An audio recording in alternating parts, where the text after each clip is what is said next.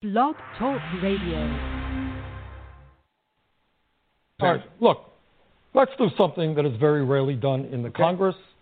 Let's do something that the media doesn't do. Let's talk about the reality of American life.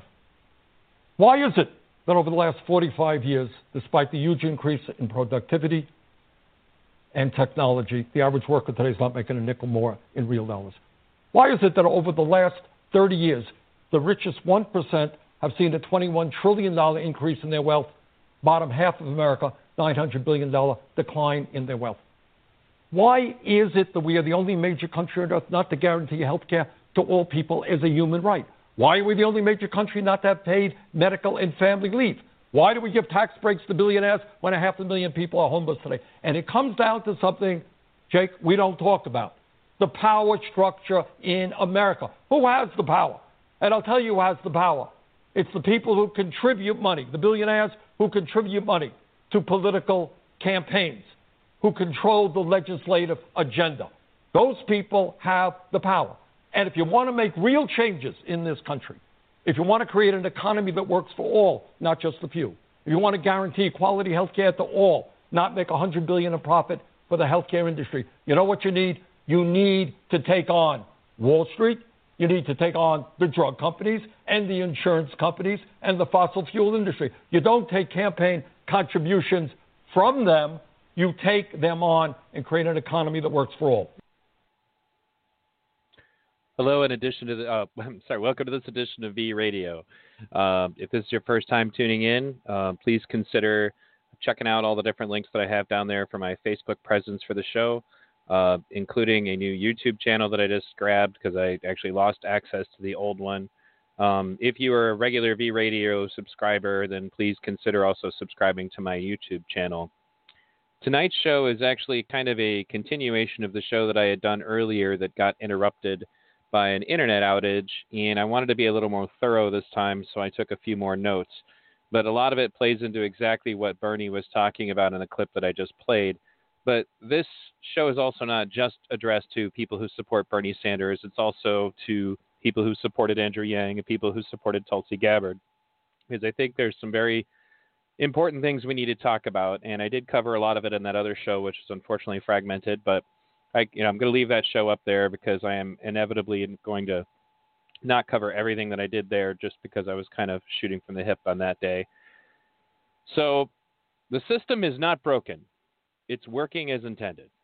What do I mean by that? Well, you hear people say all the time that the system isn't broken.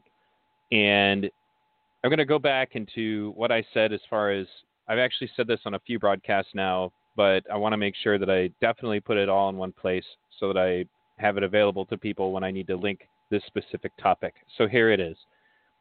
When I worked for Senator Mike Gravel, he was interested in drafting a new constitutional amendment that would allow the people to use democratic referendums to affect federal law and federal issues. Basically like the referendum systems that you see on the state level, that sometimes a ballot initiative will be put forward by citizens of a given state, and then it'll change the laws in that state. It was helpful in legalizing medical marijuana here in Michigan, and they don't always turn out great. I mean, sometimes referendums can also be negative because there's an issue of does the majority agree with you? But what a referendum does that representative government doesn't do is that a referendum is the will of the people, whereas representative government, is the will of the representatives. And that's actually kind of what I'm getting into here now as far as to why the system is the way it is. And we keep talking about the fact that it's broken as if it ever really worked. And it never really did, going all the way back to the foundation of this country. But a lot of people don't know that because it isn't really commonly spoken about in the history books. So I'm going to speak about it here. First of all, when the colonies were first formed, we actually governed ourselves primarily by basically a decentralized series of democratic referendums.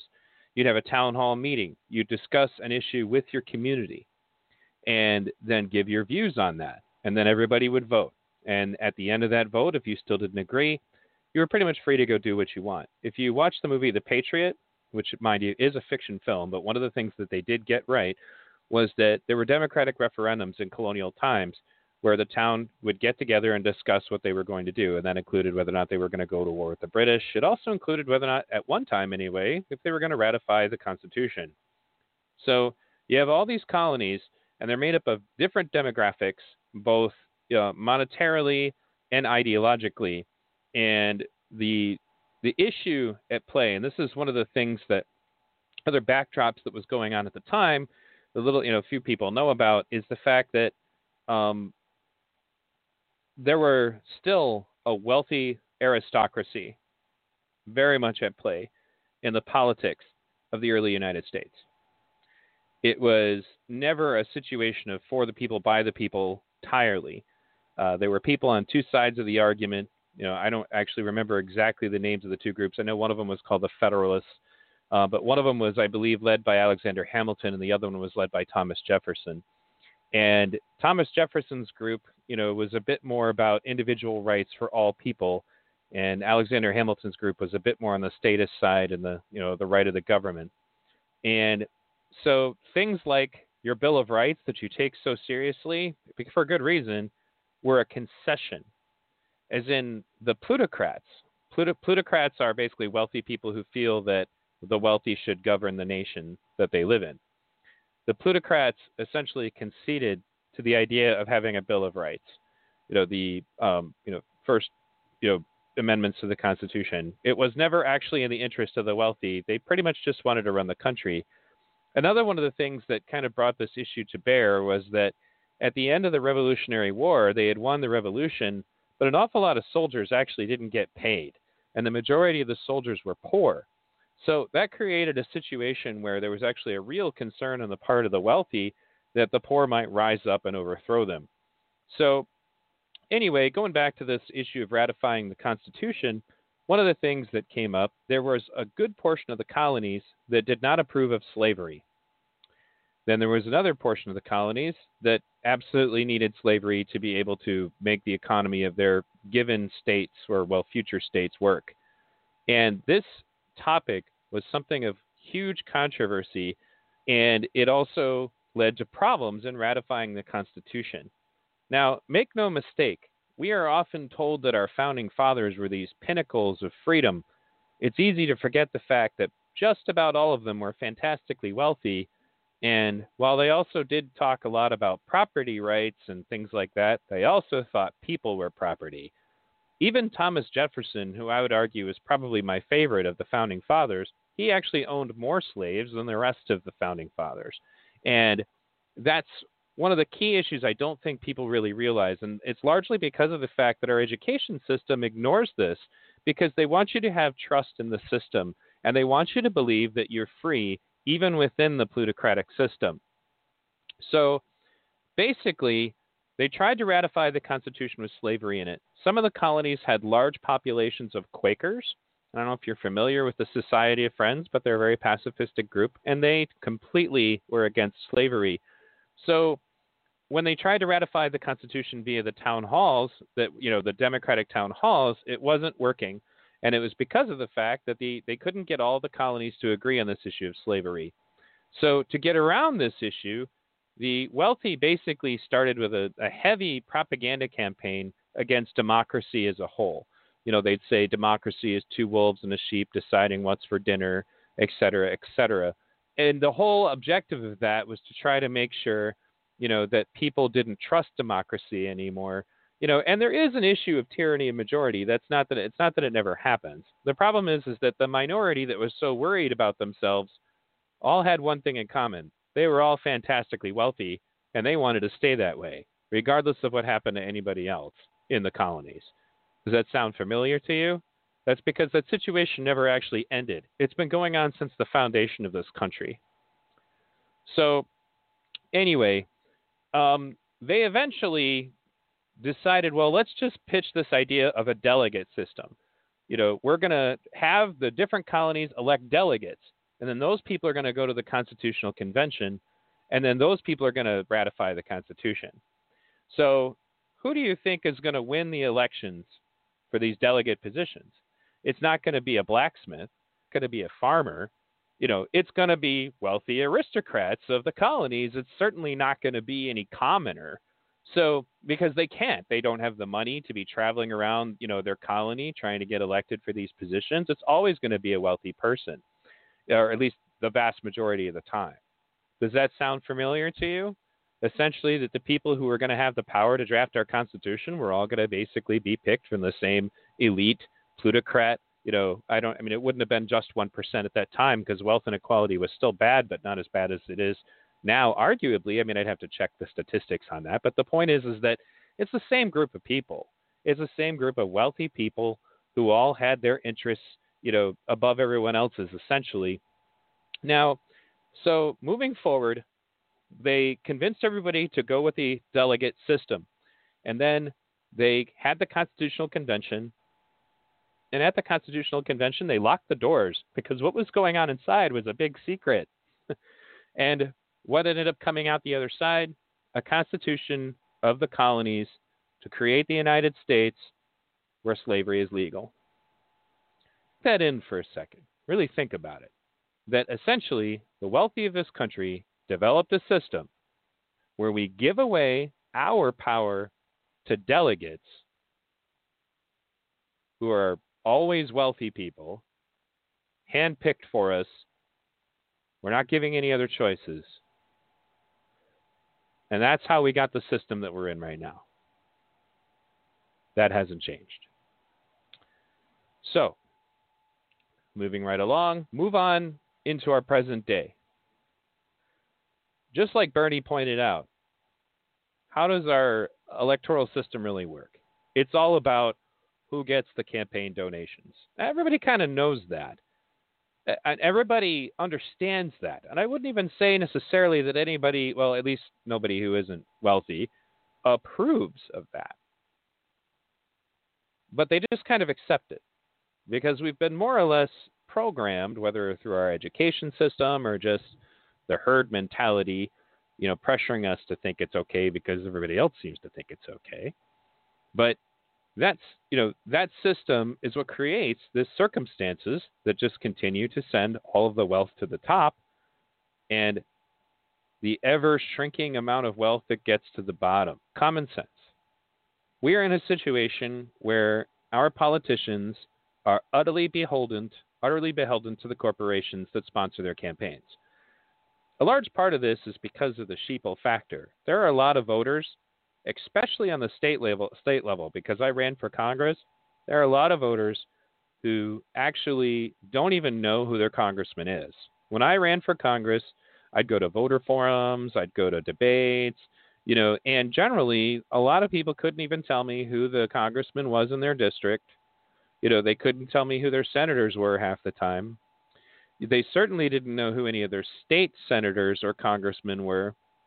Sometimes they didn't know who their governor was. And the reason for this is that these people essentially will just go to the polls and vote party lines. So they don't even, they just look, well, here's the Republican, I'll just scribble that in, if they happen to be a Republican. Very rarely does anything change. That's why there's so many incumbents, and that's why incumbents are so hard to shake. Unless there's some major scandal that makes its way into the mainstream media somehow, you're not going to be able to do it. So brings me to the party system. The party system is not in our Constitution. It essentially functions almost like a computer virus or a malware in our Constitution. And George Washington, in his farewell address, made this very clear because he was leaving the White House and he was the only president in the history of the United States who was not part of a political party. And he said he was very wary of the party system because he was concerned that people would make decisions based on what was best for their party and not what was necessarily best for the nation. And that was exactly what happened. More to the point, these parties essentially now control who gets elected. They control ballot access. They control who gets into the debates. And so now, even though the Constitution was never designed for this extra layer of bureaucracy that is entirely controlled by plutocrats, that's what we have. People keep saying things like, why doesn't Bernie run third party? Why doesn't Tulsi run third party? Well, if you study your history, not even going that far back, you can learn about Ross Perot. Ross Perot was a very wealthy man, but actually a very well-intentioned one You can still watch his infomercial on YouTube because somebody uploaded it. Note I said infomercial. He was an independent candidate for president, and in order to get any kind of media coverage, he had to buy himself an infomercial because people were trying to ignore him. What else is funny about his infomercial is that just about everything he said, specifically about NAFTA, came true. All of it. Like Nostradamus. Every element of it. The job losses, the effects of the economy, it's all there. Everything he said was going to happen, happened. And everybody looked at him like he was a crackpot. So, NAFTA, brought to you by Bill Clinton. So, one of the things that Ross Perot said was that as he was basically giving up, because he tried, and he did get a lot of support, but he pointed out that the Electoral College system essentially is entirely dominated by Democrats and Republicans. The Democrats and Republicans disagree on a lot of things. One thing they definitely do agree on, however, is that they don't want any upstart independents or third-party candidates taking their control of the system. The duopoly is a cartel. It works together. They understand that at the end of the day, they would still rather that one of the corporate whore, candidates is the one who wins. And that's why you have situations like we have now, which is where the Democratic Party has decided that they would rather lose to Trump, and make no mistake, Joe Biden will lose to Trump, than to allow Bernie Sanders to be elected. The big fear that they have is that they will lose control, that Bernie's ideas will become too popular, and that it'll start to affect, or rather, will start to make it difficult for other people to get elected. But the other problem with the party system is that because it's not in the Constitution, if one of the parties doesn't actually play fair, there's absolutely nothing you can do about that. That's the reason why when there was a lawsuit in 2016 filed by people who were angry at the DNC because it had been revealed that they screwed over Bernie Sanders, during the course of the lawsuit, the lawyers went on the official record, meaning the lawyers for the DNC, defending what they did, saying that it was actually completely legal for them to just pick anybody they wanted, that they could pull people out of a hat, that they could, and they weren't lying, that was the absolute truth. It wasn't like it was something, that they were saying that was hyperbole. It was just absolutely true. And they won the lawsuit because the reality is the Democratic Party and the Republican Party and all of the parties are actually just private organizations, and they're not actually government bodies. Now, that means, and I think this plays into one of the things that I put up again, because we're seeing a lot of issues with the exit polls, because the exit polls are deviating from the vote totals in double digits. I believe the United Nations says it's like 4% generally indicates that there's fraud. Well, in some of these states, it's as much as 10, 12%. So there's obvious fraud going on. I actually just went back and rewatched an episode, or rather, it wasn't an episode, it was a film called Hacking Democracy that demonstrated just how easy it is to hack these machines. So the problem, and I will get back to this later, I might add, but the problem now is that at this point, the Democratic Party is emboldened by the results of that lawsuit because they could get caught red-handed at this point, and there's nothing we could do about it. We could literally just catch them rigging the machines, and it wouldn't matter because they're not doing anything illegal. They don't want to just brazenly do it outwardly because they still want us to believe, in the American dream, because you have to be asleep to believe it, as George Carlin said. So, anyway, we are not really a democracy. Our democracy essentially is an illusion. Like George Carlin said in the clip that I keep playing, the politicians are there to give you the illusion of choice. You don't have a choice. You have owners. They own you. Okay. They're there to give us an illusion of choice. So it goes all the way back to the founding fathers and the idea that we should convince the colonists to stop having democratic town hall meetings and to start electing wealthy people to make all their decisions for them. And more importantly, brainwash them into thinking that that was right and just and the best way that it should be done, and that anything short of that was tyranny. That us electing wealthy people to do all of our decision making was the right course, and that anything less was tyranny. Now, one of the things that I explained earlier, and this on the previous broadcast that I tried to do on this topic, that a lot of people who are new to politics, I don't think they understand. And the reason that this comes up is that there are Andrew Yang supporters, Tulsi Gabbard supporters, who are both angry at their candidates that they supported for dropping out or for endorsing Biden, and and I understand what the frustration is. The problem is that politics is a long game. Elections are just battles in a war. And when you're fighting a war, you have to assess very carefully and strategically how much of your personal resources you're willing to extinguish in a single battle towards your overall objective. So, this war is also a war of ideas. Andrew Yang ran for the purpose of trying to draw attention to the UBI, the freedom dividend, the universal basic income. And everybody thought it was this crazy, silly, harebrained idea. Because he ran for president and talked about it and got it into the parlance of everybody, now all of a sudden you have politicians that are talking about UBI as a solution to the coronavirus crisis. If Andrew Yang had not run for president, they might have come up with something similar, but the fact that it was just sitting there waiting to be looked at as an idea was solely an issue brought about by his candidacy for president. So what that means is, even if Andrew Yang did not win the nomination this time, I might add, because he's probably still in it, he still got his ideas into the forefront, and that is a victory.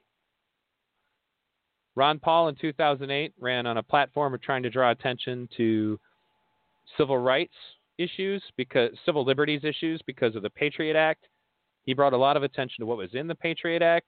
He brought a lot of attention to what was in the Military Commissions Act. He also brought a lot of attention to the problems with the Iraq War.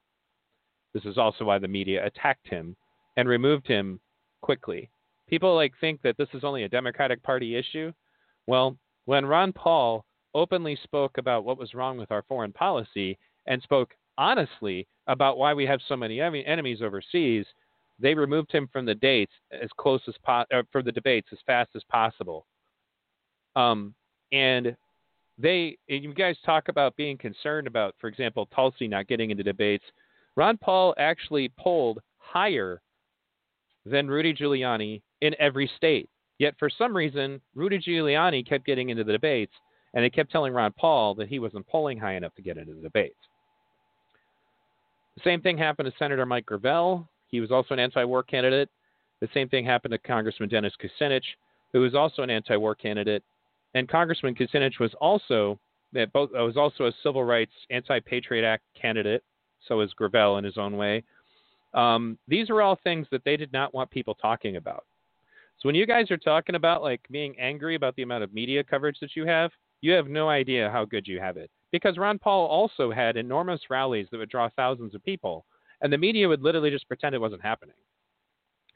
So the idea that you're getting any coverage for your candidate, you guys, again, you don't know how good you have it. So anyway, sometimes this means that a candidate is going to have to strategically make a decision. I'm sure that Andrew Yang and Tulsi Gabbard and even Bernie Sanders would like to win the nomination.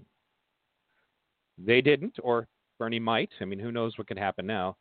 But he didn't win it in 2016. But him running for president, one of the first things I noticed when the debate started in 2020 was that all of a sudden, all these crazy ideas from 2016 that Bernie Sanders had were spilling out of the mouths of just about everybody on the stage. He had succeeded in changing the narrative. So that's another aspect to how you can win battles that actually move towards the war. And even if you lose a given battle, sometimes you can inflict enough casualties on your opponent to set up another battle that will allow you to win that battle later towards the path of winning the war. So You have the war of ideas, and you have the war of ideology. These things are all there. Like, the other thing is that Bernie Sanders has been drawing attention to Medicare for all, and it keeps polling extremely high. And even though he's quote unquote losing, I'm putting that in quotes, all these primaries, everybody who gets polled about Medicare for all, vast majority of them are supporting it right now. So when your candidate does certain things, you have to recognize that there are a lot of things that are probably going on behind the scenes that you're not aware of, that they can't bring you up to speed on, because of the fact that if they do, it'll be detrimental to their final goal. This is true of candidates who have nefarious goals as much as it is of candidates who have positive goals. They both have to play the game. There's no other way around it. We don't live in an idealistic, perfect world where every candidate can get up and tell the truth and win elections, because that's not how the system works. Again, not broken, working as intended. So that means that sometimes a candidate might have to do something like endorse somebody that you don't like. People in the Tulsi Gabbard camp and in the Andrew Yang camp, I see them all the time complaining that Bernie Sanders eventually helped Clinton in 2016. That's what is expected of anybody. And if you don't do this, you burn bridges. So you guys are all upset about that. But that's the reason why Bernie was at any point able to be the front runner this year, is because of bridges that he didn't burn in 2016. The same thing is true for Andrew Yang and for Tulsi Gabbard, saying they support the presumptive nominee, Joe Biden. Now, regardless of what they do or say, you're still free to vote any way you want, and I, for one, will never vote for Joe Biden. To be clear, it's not a Bernie bro thing, and it's not a Bernie or bust thing. I made a decision in 2008, when I was working for Senator Gravel, that I would never vote for a candidate who voted for Iraq, and that I would never vote for a candidate who voted for or supported NAFTA. Because I live in Michigan, and I watched NAFTA annihilate our economy. It turned Detroit and Flint, that used to be two bustling business places, into craters, economic craters. And the people who supported it, well, there were two of them on the ballot for the Democratic primary in 2008, Hillary Clinton and Joe Biden. Then in 2016, I could have voted for Hillary Clinton and did not, because she voted for Iraq and she campaigned for NAFTA. I'm also not going to vote for Joe Biden in 2020 because he voted for Iraq and he campaigned for NAFTA. And now he's a rapist. Well, not that he's just started raping people now, but that's pretty much a no-brainer. No, I'm not doing it. This is a no-starter, as Pelosi would call it. So, absolutely not. However, you have to understand that your candidates are working within the system. And even if they are not corrupted by that system, inevitably there are certain things, certain strategic moves that they have to play in order to be able to achieve their goals. And if they don't make those moves, they just lose. Jimmy Dore lives in kind of a fantasy world that candidates should all just be able to get up and yell and scream the way he does during his broadcasts. The problem is that doesn't work. And one of the reasons I can tell you that is that I worked for and admire a guy who did that, because Mike Gravel did that. He called out Hillary Clinton. He called out Obama. He kept making really inconvenient points about the fact that, for example, Hillary Clinton was trying to say she was an anti-war candidate during one of the debates, and his quote was, I believe, "This is fantasy land. We're talking about ending the war, and then we voted for a war right today. There was a vote in the Senate today." Basically he went on to detail the fact that there was a resolution written by Joe Lieberman, the same guy who put together the Iraq War resolution, that would allow George Bush to attack Iran. Hillary voted for it. And that was the right thing to do. And yeah, it definitely got him a lot of attention, but it also got him out of the debates as fast as possible. The only reason why Bernie is getting any attention from the media, it's not because they like him. It's because he's polling high enough. That's our support manifesting.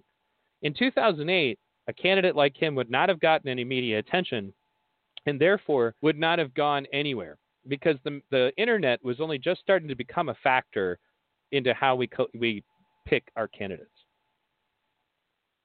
So anyway, politics is a long game. Again, elections are battles. Voting for bills are battles. And in some cases, you're going to have to make compromises on those too. So, speaking of bills, the progressives fighting one another, okay? And there's these personalities that are coming out like Matt Stoller, who just kind of pops up out of nowhere to drop bombs on Bernie Sanders on every progressive show that he can get onto. Now, I've done some exposés about him on YouTube, and I revealed that the guy is funded by the Rockefellers, J.P. Morgan Chase. I'm going to thank Nicole for bringing this to my attention. She knows who she is. Anyway, he was part of a group called New America. New America has their donor list up, and it includes J.P. Morgan Chase, the Rockefeller Foundation, Walmart, et cetera, et cetera. So do I think that there's a coincidence as to why a guy with that kind of funding is coming on Jimmy Dore to complain about Bernie Sanders? I don't think that's a coincidence at all. But that brings us to the stimulus bill that everybody's so angry about. Here's the deal. One senator, or even a small group of them, cannot just make a bill happen. They can submit them, but until they're put on the agenda, brought to a vote, which is not something that you can just make happen all by yourself. There has to be a good degree of support to make that happen. Medicare for All, for example, has a bunch of co-sponsors and is just sitting there. The circumstances that we were just in is this. The pandemic essentially is making the poor unable to pay their rent, which was due in about 2 or 3 days. They voted on this thing like last Friday. And it's easy for guys like Stoller to try to say that they should have organized and, found some other way to get this bill changed or whatever. But leading up to that vote, there was already 2 bills that were proposed, one by the Democrats and one by the Republicans, and they both somehow managed to deftly dodge giving any money to the poor. The Democrat version basically addressed it through paid sick leave, and then they put a little caption in there that anybody who worked for a company that had over 500 employees did not have to pay the paid sick leave. So in other words, the only people who were going to get it were people who worked for small businesses. And corporations, who all have generally over 500 employees, not all of them, but all the big ones anyway, aren't going to pay anything. So when Stoller talks about things like the Democrats needed to get organized, he's leaving out the fact that the vast majority of Democrats don't give a shit about the poor. They pay lip service to it. But the majority of the Democrats and the Republicans and pretty much all the officials in our government, well, they're all plutocrats. Remember, it's not broken. It's working as intended. They're all owned by wealthy people. We are not a priority to wealthy people, and anything they give us is a concession. That's just the way it is. George Carlin mentioned that too, that he felt like a lot of our quote-unquote victories were just concessions. And what he was getting at was that they recognize that if we make enough noise, they're going to have to give us certain things. So, for example, he felt that women getting the vote was an example of one of those concessions. Not that he didn't support it. Of course he did. The point is that it didn't just happen because people voted. It happened because the wealthy realized that they have to throw us a bone every now and then, because if they don't, well, remember what happened to Marie Antoinette when she said, let them eat cake. They have to keep us in line. And some of that is the carrot, and some of that is the stick. So we have this situation where the poor are now basically the hostages. This is a hostage crisis because people like Bernie, AOC, Tulsi, etc., they care about us. But we're not the priority. So when Stoller says things like they had to get organized, he's not being realistic. That is, of course, unless we want to hold up the stimulus a couple weeks longer when rent's about to be due, when utilities are about to be due, when car payments are about to be due. Stoller acts like if they had just held up the bill, that somehow, mysteriously, Bernie Sanders would be able to garner enough support to override all of the corporate influence that went into that bill all by himself. And on every show that he goes on, whether it's Rising, Jimmy Dore, he just rails on Sanders so much that you would think Sanders wrote the bill. The few things that Sanders did, now there's controversy about this, but Democracy Now! Reports that Sanders is the person who ensured that there was the provision for unemployment when there were some, I watched this part live. There were some Republicans who were trying to get an amendment to remove the extra unemployment from the bill. Sanders did step forward and said, look, you're not going to do that. If you guys do try to hold up the bill doing this, I'm going to write something to hold up the bill to try to go after the pork that's in this bill. And I made a video about Tom Stoller. I made 2 videos about this issue, including a video that includes everything that Bernie Sanders said over the course of his argument, which you can find on C-SPAN. You want to learn what's going on in the Senate, but specifically when there's important things going on, go watch C-SPAN. It's live, it's unfiltered, and it's free. And that's when you can see what's actually happening in the House. That's when you can see what's actually happening in the Senate. It's literally unfiltered politics. And they're depending on you not bothering to go to look at it. But it's sitting there right there. So I put together a clip. And if you go to my YouTube channel, go to the YouTube, as Bernie would say, which there's a link to in the description of this broadcast. I made 2 videos covering this topic. Now, these videos are not meant to be entertaining. They're just meant to be informative. So take that for what you will. Anyway, so there is no magic formula that allows a single senator to end a bill without also incurring a bunch of other penalties as far as whether or not the media would have used it against Bernie, which you got to know they would have. Biden would have used it against Bernie. But honestly, I think all those things are secondary to what Bernie's real concern is, would be all the poor people who are not going to be able to make rent. So he could either point out what was in the bill, which he did, and point out what he didn't agree with, which he did, contrary to what Stoller said. He did it on his own page, he did it on TV, and he did it right there on C-SPAN during the debate, on the official record with the Senate. So he did what he could with the crap that he's given. The reason why Bernie Sanders is the amendment king is that he puts amendments into other people's bills. This is not out of laziness or cowardice, as Matt Stoller says. This is because he can't get bills that he authored that are full of nothing but good stuff for the people to be a priority. They're not beneficial to corporations. That's what it amounts to. The corporations don't want us getting money. They like us right where we were with their boots on our throat. I remember exactly what that was like during the recession. It's the same thing here. So it's unrealistic and unfair to blame all of this on Bernie, which is something that Amy from Democracy Now! Kind of pointed out to him. I wish she had went ahead and pushed the issue. Everybody else, Jimmy Dore just lapped it up like, yeah, you're right. Because he'll just take anything that's negative about Bernie right now and not even examine it critically. On Rising, he didn't do it as vigorously. I think if he had, Crystal would have eventually kind of intervened. But but on Democracy Now!, Amy just literally played a clip of Bernie Sanders doing the opposite of what Stoller has been saying he's been doing, which was nothing. So anyway, when it comes to bills, again, the system isn't broken. It's working as intended. Wealthy people have all of the influence over bills. And if you don't understand that, you don't recognize that essentially the only way that anything good gets done is almost by guerrilla politics. Senator Gravel talked about this, that the only way he could get anything done as a lone senator was to essentially cheat.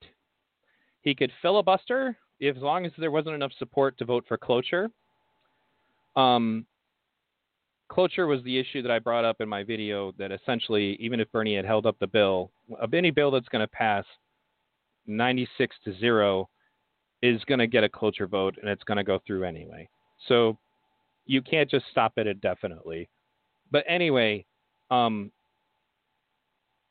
as I was getting at, unless there is a monetary interest in bringing a bill to the forefront, it's not going to go anywhere. And that's not because Bernie's a coward. It's not because Bernie's lazy. That's because we live in a plutocratic system. Period. The rest of it is an illusion. And it's, again, working as intended. So I'm going to move on here, specifically back to the issue of the progressive candidate supporters fighting each other.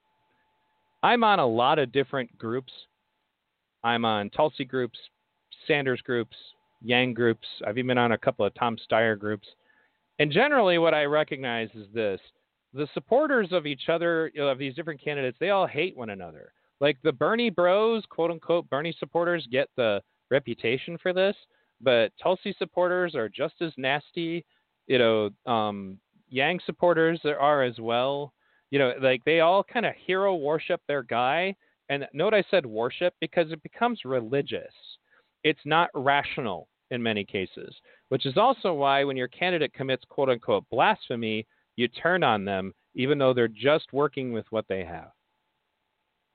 So anyway, things in particular that keeps bothering me because it's simply irrational is Tulsi Gabbard supporters who say that Bernie Sanders betrayed Tulsi Gabbard. When I ask them how, they say because he didn't do enough, I guess, to stand up for her or whatever. And first of all, let's be real for a second. I like Tulsi Gabbard too. And I'm pretty confident Bernie likes Tulsi too. But they are still opponents in the same race. They're against each other in this race. This is a competition. Even if you're friends with somebody and you're playing Monopoly with them, you don't give them part of your Monopoly money. Even if you're, that's the whole point. They're competing against each other. Yes, they like each other.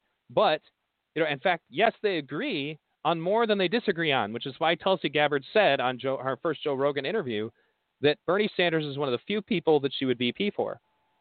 But at the end of the day, one of the things that is hurting the progressives in this primary, provided we leave the voter fraud out of it, or election fraud, is that the progressive base is entirely divided, and the conservative, it's funny that I Freudian slipped, conservative, because they're basically like fake Democrats that are more or less like light Republicans, are all unified. And that became extremely clear on Super Tuesday, because all of the corporate whore Democrats dropped out and endorsed Biden. And then the progressives, what did they do? Well, Yang had already dropped out, and Tulsi Gabbard stayed in, and this wasn't even necessarily relevant because Tulsi actually didn't really pull a lot of people. And then Bernie Sanders stayed in, obviously, and then Elizabeth Warren stayed in just long enough to screw over Bernie on Super Tuesday by dividing the progressive vote. And then now she drops out. Couldn't have done it before that. She did it then. And I honestly believe to this day that all of them establishment Democrats were on a conference call discussing that this is what they were going to do. People have speculated that Barack Obama might have had something to do with it. I don't know.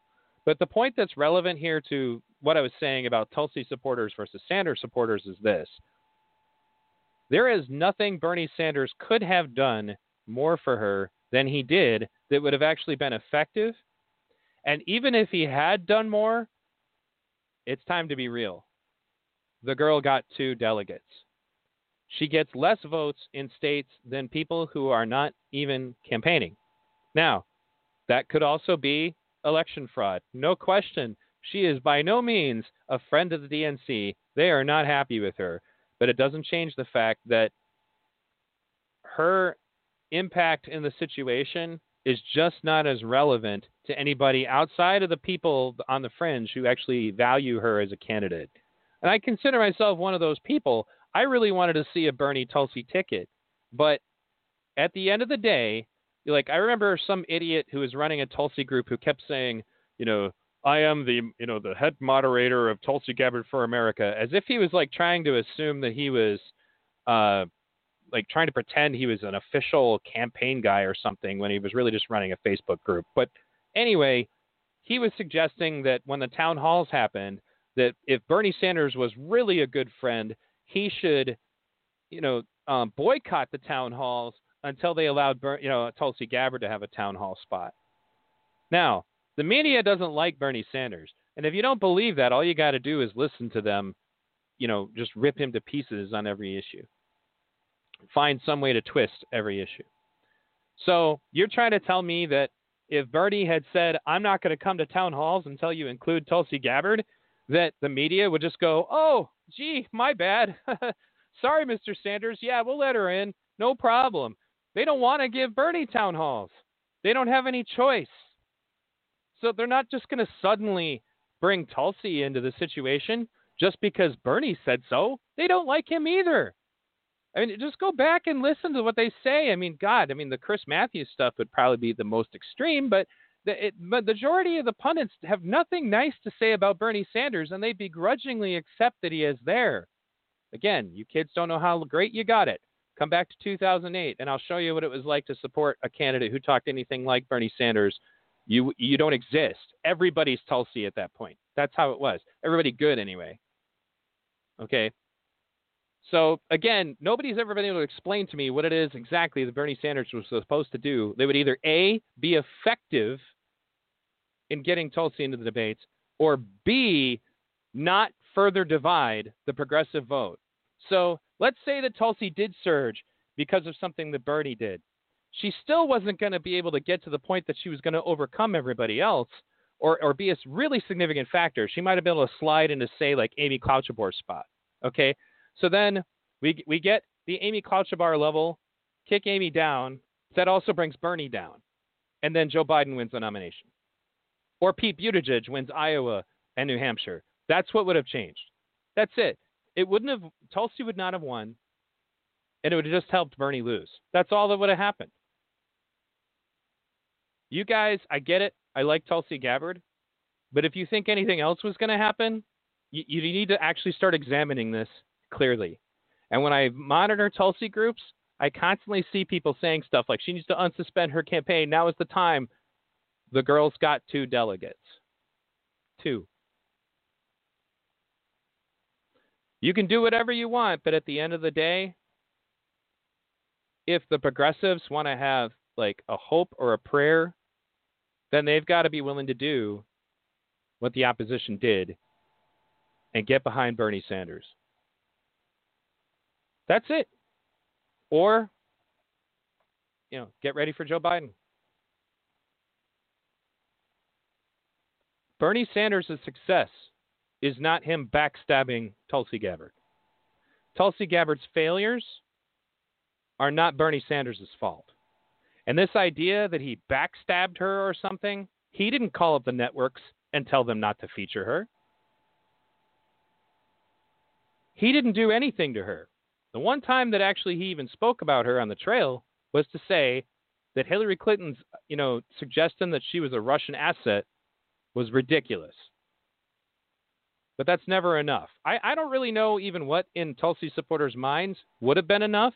I think Bernie would have had to have held a rally specifically for her, or maybe dropped out of the race and endorsed her. Nothing short of that would have been enough for them, because they can never articulate exactly what it is that he should have done differently. And let me tell you why. You guys are falling for social engineering. There are people who have it as their goal to divide us and conquer us.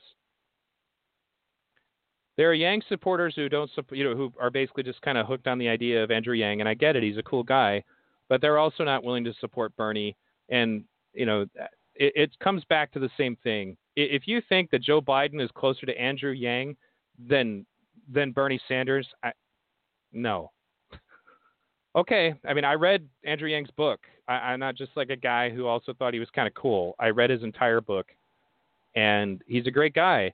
But Bernie Sanders is a hell of a lot closer to his worldview. And Andrew Yang has said something very similar to that himself than Joe Biden, without a doubt.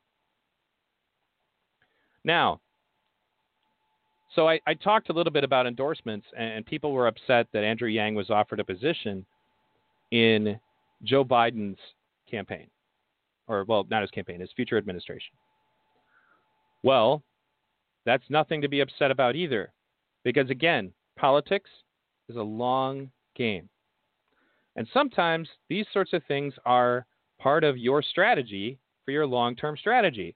So if you want to see Andrew Yang 2024, one of the things that holds Andrew back is that he doesn't have any government experience. Now, I know Joe Biden's not going to beat Donald Trump, but let's say that he did, and then Andrew Yang accepts a cabinet position, or even the VP slot, which he won't because Biden says he wants a woman, but still, Andrew in 2024. Remember, battles in a larger war. It's not about 2020 anymore. Now it's about 2024. So what does Andrew have to do to get there? His goal is not just to have principles, but to actually get somewhere with those principles. And that's not going to happen if he doesn't play some of the game. It's the same thing with CNN. Everybody's upset about him going to CNN. What did going to CNN do? Well, now he has all the media attention he needs for his ideas. And they're asking him. I mean, have you watched him? Like, they treat him like he's royalty, man. They're asking him questions. What is your view on this? What is your view on this?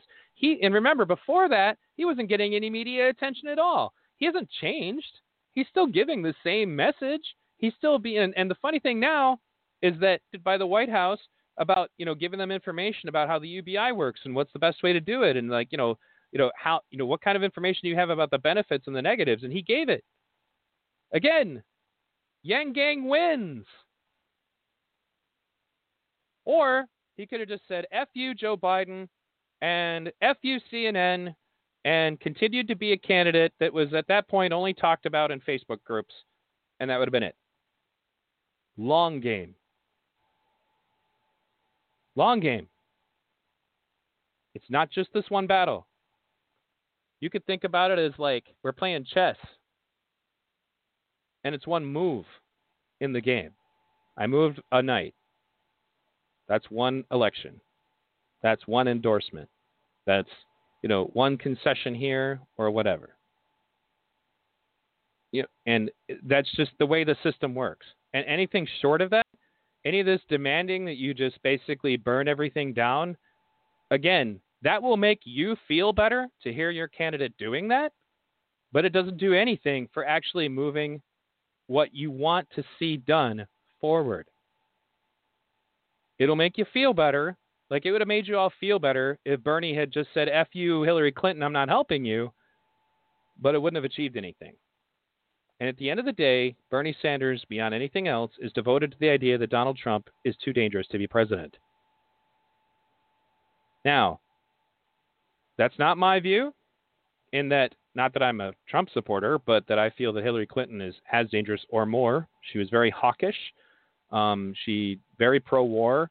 I honestly think if she were president, we would have invaded Syria. I think that, but regardless, that's what Bernie is thinking. Bernie didn't do that to sell out. That's the other thing. The suggestion that you're selling out. If you're selling out, you're changing your views. You're not fighting for the things that you were fighting for before.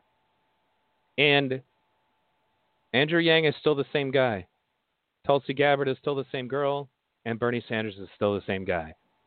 Now, selling out like people who went from one direction to another, like, for example, say John McCain, who went from being the maverick to just being a standard neocon Republican, yeah, that's selling out. But strategic movements within a political campaign, not just for one election, but again, for your agenda and what you want to see done, that's not selling out. Giving up on that agenda, that would be selling out.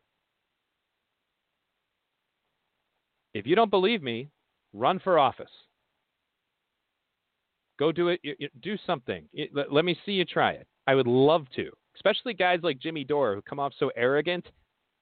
Trust me, run for office. Tom Stoller, he's so full of fire about what these candidates should be doing and those candidates should be doing. He helped write the previous bailout bill, by the way, the Dodd-Frank Act. So he basically brags about how he worked in the Senate in the Congress for 6 years. Okay, Tom, when are you running for office? I can't wait. Can't wait. You can show us how you're going to Jedi mind trick the entire Senate into going along with you. I mean, considering, again, like my video reveals who he's actually funded by, I don't think he'd be proposing anything different anyway.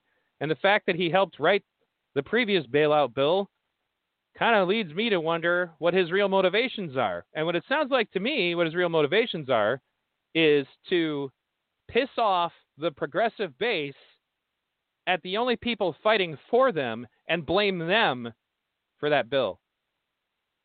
That's what I think his motive is. Otherwise, I can't wait to see you run for office, Tom. Let's see what you got. 2, Jimmy. Run for office, Jimmy Dore.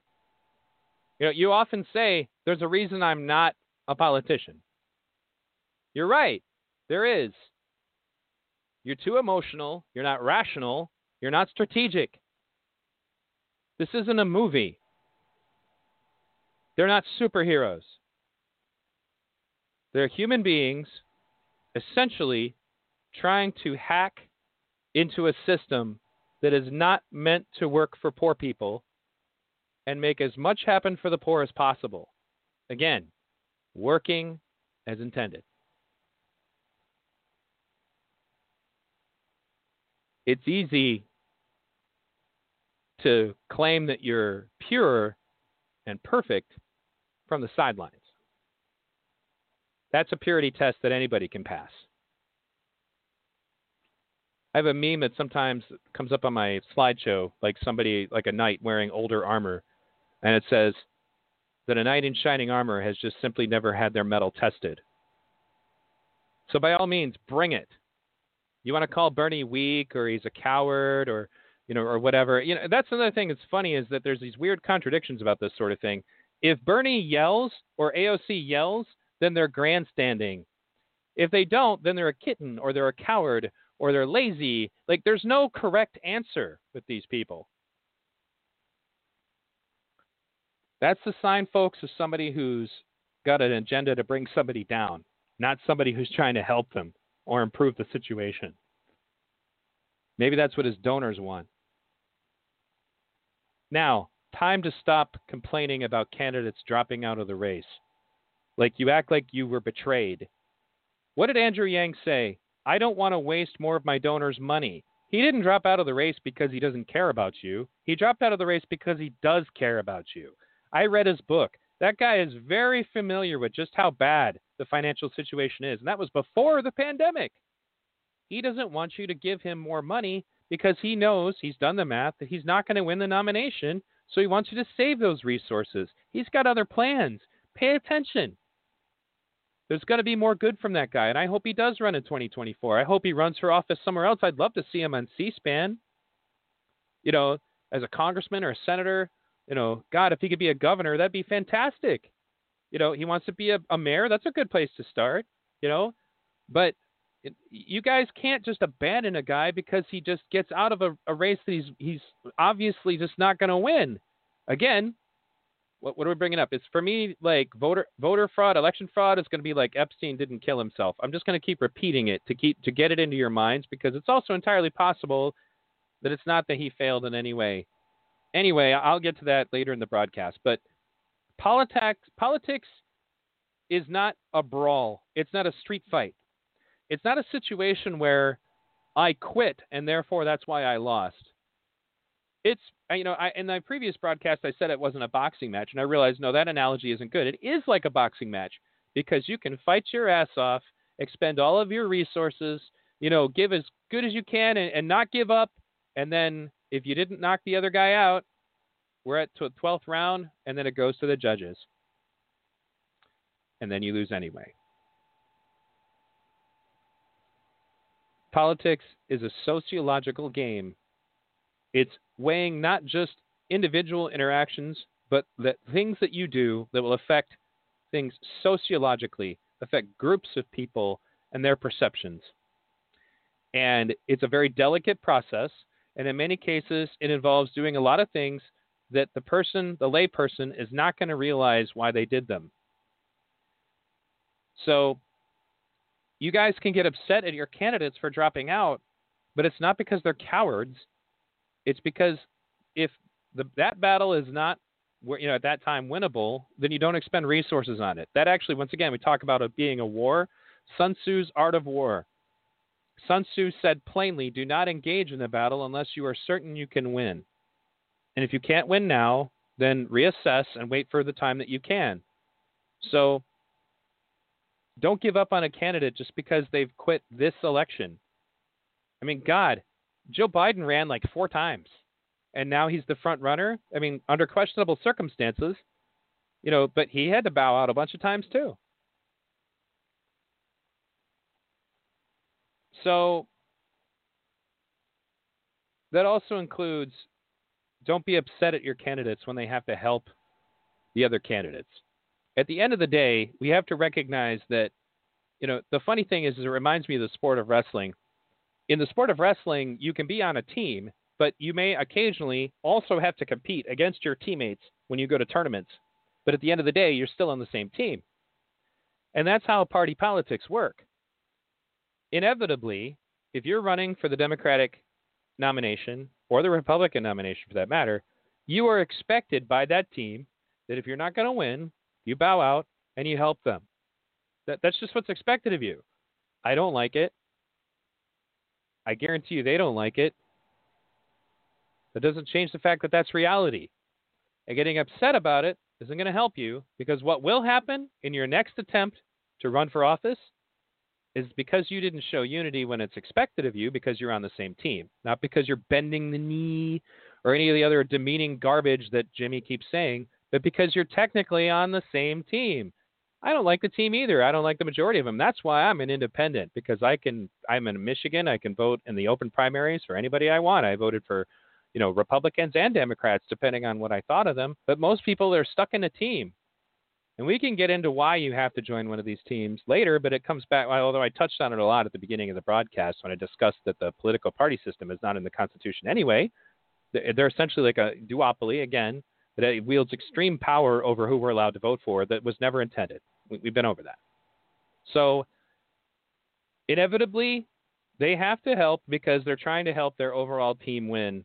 And if you don't do this, you burn bridges that essentially mean that you will never, ever succeed anywhere else. Tulsi Gabbard right now is paying the price for bucking the establishment in the Democratic Party. I think she was right to do it. It was very noble. It was the right thing to do. But it is also the reason why she's got 2 delegates. Working as intended, not broken. A system designed by the elite for the elite. Working as intended. Now we're going to talk about exit poll deviations. And I once again put the picture, ironically, that was also featured on Jimmy Dore's show about this topic. I put it into the description of this broadcast. And what it amounts to is this. The exit poll deviations are enough to the point that the United Nations would have said that this was election fraud. The problem is that, as I also talked about earlier, because of the party system, it's not fraud. That's the funny thing, is it's not even fraud. Remember the different things that they said to us in 2016 when they were preparing to take everything away from Bernie. It's a straw poll. It's not meant to be a democratic process. This is them letting it slip. They weren't lying. The idea that this is an election is the part that's a lie. That's the part that's a lie. It's never been that way. And we basically have been hypnotized into believing that it's a legitimate election, because that comes back to the illusion of choice that George Carlin was talking about.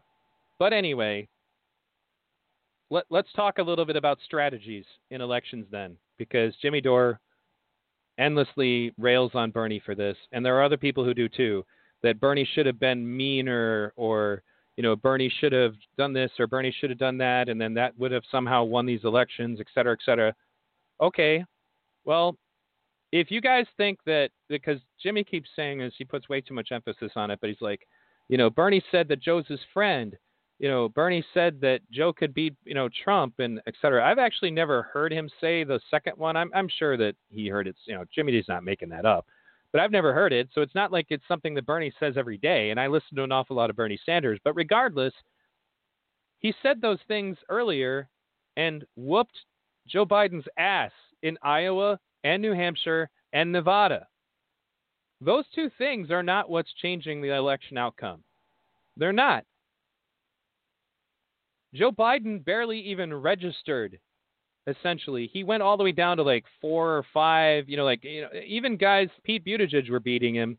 Well, Buttigieg shot to the top, and I think the Shadow app, which is just another example of, election fraud, would be a big reason for that. The guy donated a bunch of money to the company that wrote that app, and then the app was written by former Clinton staffers. So yeah, fraud. And that's because of the fact that it was a caucus, and it's much harder to rig a caucus. People are railing about how bad caucuses are. I hate to say it, I'm starting to think caucuses are a better idea because they also more closely resemble those town hall meetings we were talking about earlier, where everybody could be counted and everybody knows how everybody voted because you can see it. And there are weaknesses to that too, because, for example, Tulsi Gabbard supporters in Iowa were actually, in some cases, like booed out of the caucus process, like they were treated very badly. So there are negatives to it as well, but there are things we can do about that. What we can't do anything about is these black box voting machines. Again, watch Hacking Democracy. It's an old documentary, but it's still completely valid. Okay. Anyway, so the exit polls are showing, and everybody's reporting on this. But at the same time, they're talking about strategies. Okay, so Bernie's not being mean enough. That's the theory. Well, Bernie won Iowa. Joe Biden polled like 3rd or 4th. I can't even remember. But everybody thought it was over for him until South Carolina. In South Carolina, I think is when the real election fraud started. And I think the main reason why is that they had basically the shield, or the stealth mode for the election fraud because they had an excuse. The excuse was the black vote. Despite the fact, actually, I just read an article today that Bernie Sanders leads in donations from African American voters. He somehow still lost the Joe Biden vote. Now, all the problems with the black community, deciding to support Joe Biden, segregationist, all of those things aside, it doesn't change the fact that, it's kind of interesting that he goes from like 3rd or 4th to like 1st just because of that one thing. But okay, again, strategies. So Bernie was nice to Biden in states where where Biden got his ass kicked. So I don't think that's what the problem is. We cannot rail on somebody for being too weak or being too loud or being this or being that in a rigged election. Any comments that you make about campaign strategy at that point are irrelevant. It's ridiculous. It's like, that's the analogy I made, and I've made it multiple times, would be like Jimmy Dore bitching at Bernie for a failed strategy is why he's losing this election, is like saying that somebody's a bad race car driver because they lost an auto race where somebody siphoned the gas out of their car. So we can't even comment on strategy at this point because it's obvious that these primaries are rigged. Really obvious. And Jimmy reported on that. So why is he at that point then sometimes in the same show that he talks about the rigged primaries, he's still talking about failed strategies? Well, then people say, well, he needs to bring it up then. And the problem is people who bring up election fraud are labeled crazy conspiracy nuts, and then it gets buried. Why do you think nobody else is bringing it up? You know who it falls to bring that up? Us. Alternative media. If Bernie brings this up at that point, it's not politically expedient. It will hurt him in the long run. And what does that mean? That means the media gives him less airtime. What does giving him less airtime means? Well, that means less support. Again, you kids, go back to 2008. Because the media doesn't have to give you anything. They give you essentially only what will benefit them in the long run? Bernie Sanders starts getting up into the public interviews and talking about voter fraud, he'll be just as invisible as Tulsi Gabbard. Now, again, him talking about it would certainly make Jimmy feel better. It would make a bunch of other people feel better, but it wouldn't have actually accomplished anything. That's the question. It would hurt him more than help him. So if you're concerned about it, we, on the other hand, can say something about it, and we should. You guys think that that they would just change that? All right, well, Biden's a rapist. The mainstream media is ghosting that. It's not going anywhere.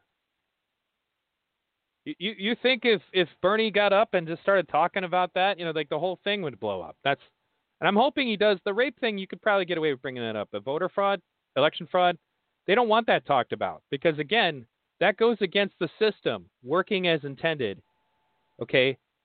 They need us to believe that these elections are ironclad. They need us to believe that our choice is actually relevant. It's not in that way.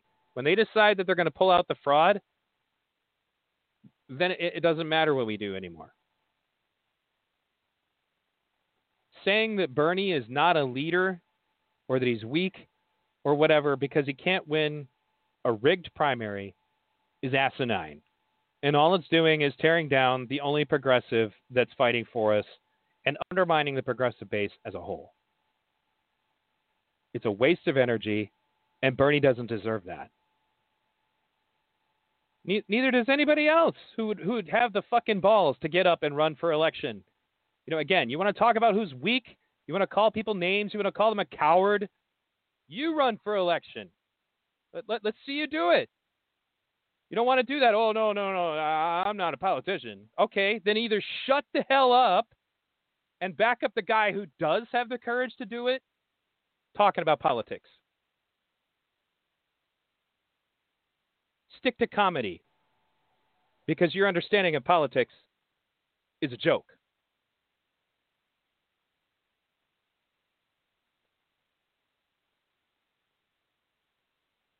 Now, I've run as a third-party candidate before.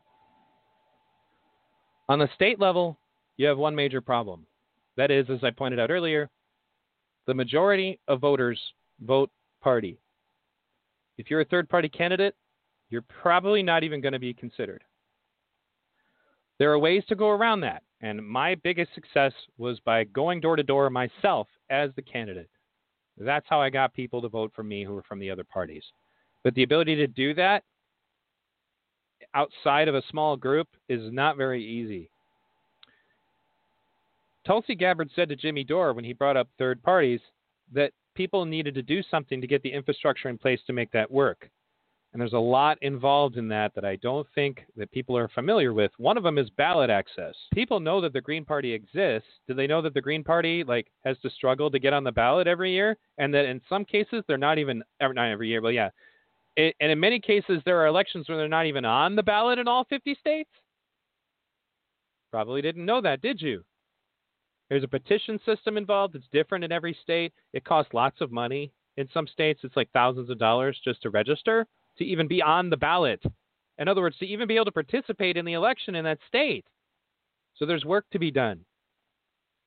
If you want to do that as a third party, I absolutely back you. I know that third parties are what needs to happen. That's why I've had a bunch of third party candidates on my show. But it's not realistic to tell Bernie to do it. Although the mainstream would love it if he did. Although, well, depending, actually, because they would be happy to finally have him out of their primary, but they wouldn't like the spoiler effect that would inevitably happen.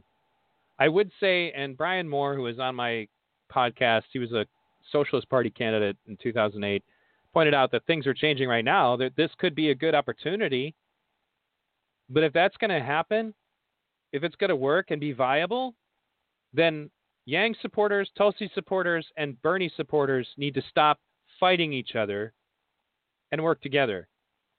And personalities like Jimmy Dore, who has a huge audience, need to stop tearing down individual progressives for not impaling themselves on the spear of politics and accomplishing nothing. What he should be doing instead is rallying our support. He has an audience. That's his responsibility. And that's why I address supporters of these three major candidates that I feel were essentially the most progressive that we had. Because that's what has to happen. If you want that to happen and actually be viable, first you got to work on getting on the ballot. That's not easy. There's a whole bunch of other things that need to be done too. But I can tell you, having been in the Libertarian Party, having helped with the Green Party, that what Tulsi's trying to say is not invalid. It's very true. And that's why Bernie, despite the fact, him winning a Senate election in Vermont as an independent is very unusual, but it's largely predicated on the fact that the Democrats don't usually put up anybody against him because he has an understanding with them that they won't. If they did, it would be much more difficult. But what he can pull off in Vermont as an independent is extremely unusual, as even as a senator. Now we're going to talk about it as a president. And who strategically positions themselves to be in all of the Electoral College positions? As I pointed out earlier when it came to the Ross Perot issue, who does that? Well, that would be the Republicans and the Democrats. Candidates do right now that is viable. Well, they can be spoilers. They can influence mainstream candidates. So one of the things that Brian Moore taught me was that in history, the Socialist Party actually used to be very strong. And the reason why a lot of people call Democrats socialists is because the Democrats had to absorb a lot of the ideas of the Socialist Party to get votes away from the Socialist Party to the Democratic Party. The history of these parties changed dramatically, folks. The Democratic Party used to be the pro-slavery party, and now they're considered to be supposedly the pro-black party. There's a little irony for you. So you can run as a third-party candidate and affect the narrative in such a way that you can sway the politics. That's essentially what Bernie's doing within the Democratic primary, is that if they want to gain any of his base, then they have to start sounding like him. And yeah, they could lie about it and then eventually go to the election and just not do the things that they've been suggesting. But what it is that they basically lied and said they would support. You can only get away with that for so long, though, and eventually that unravels. So again, long game.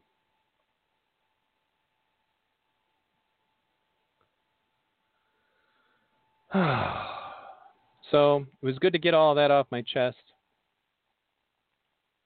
I'm going to continue to have third-party candidates on.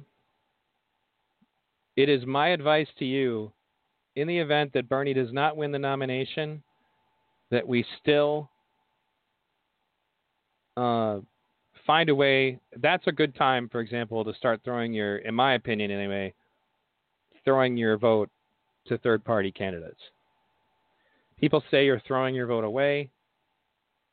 I say that if we continue to demonstrate to the Democratic Party that we will accept whatever they throw at us,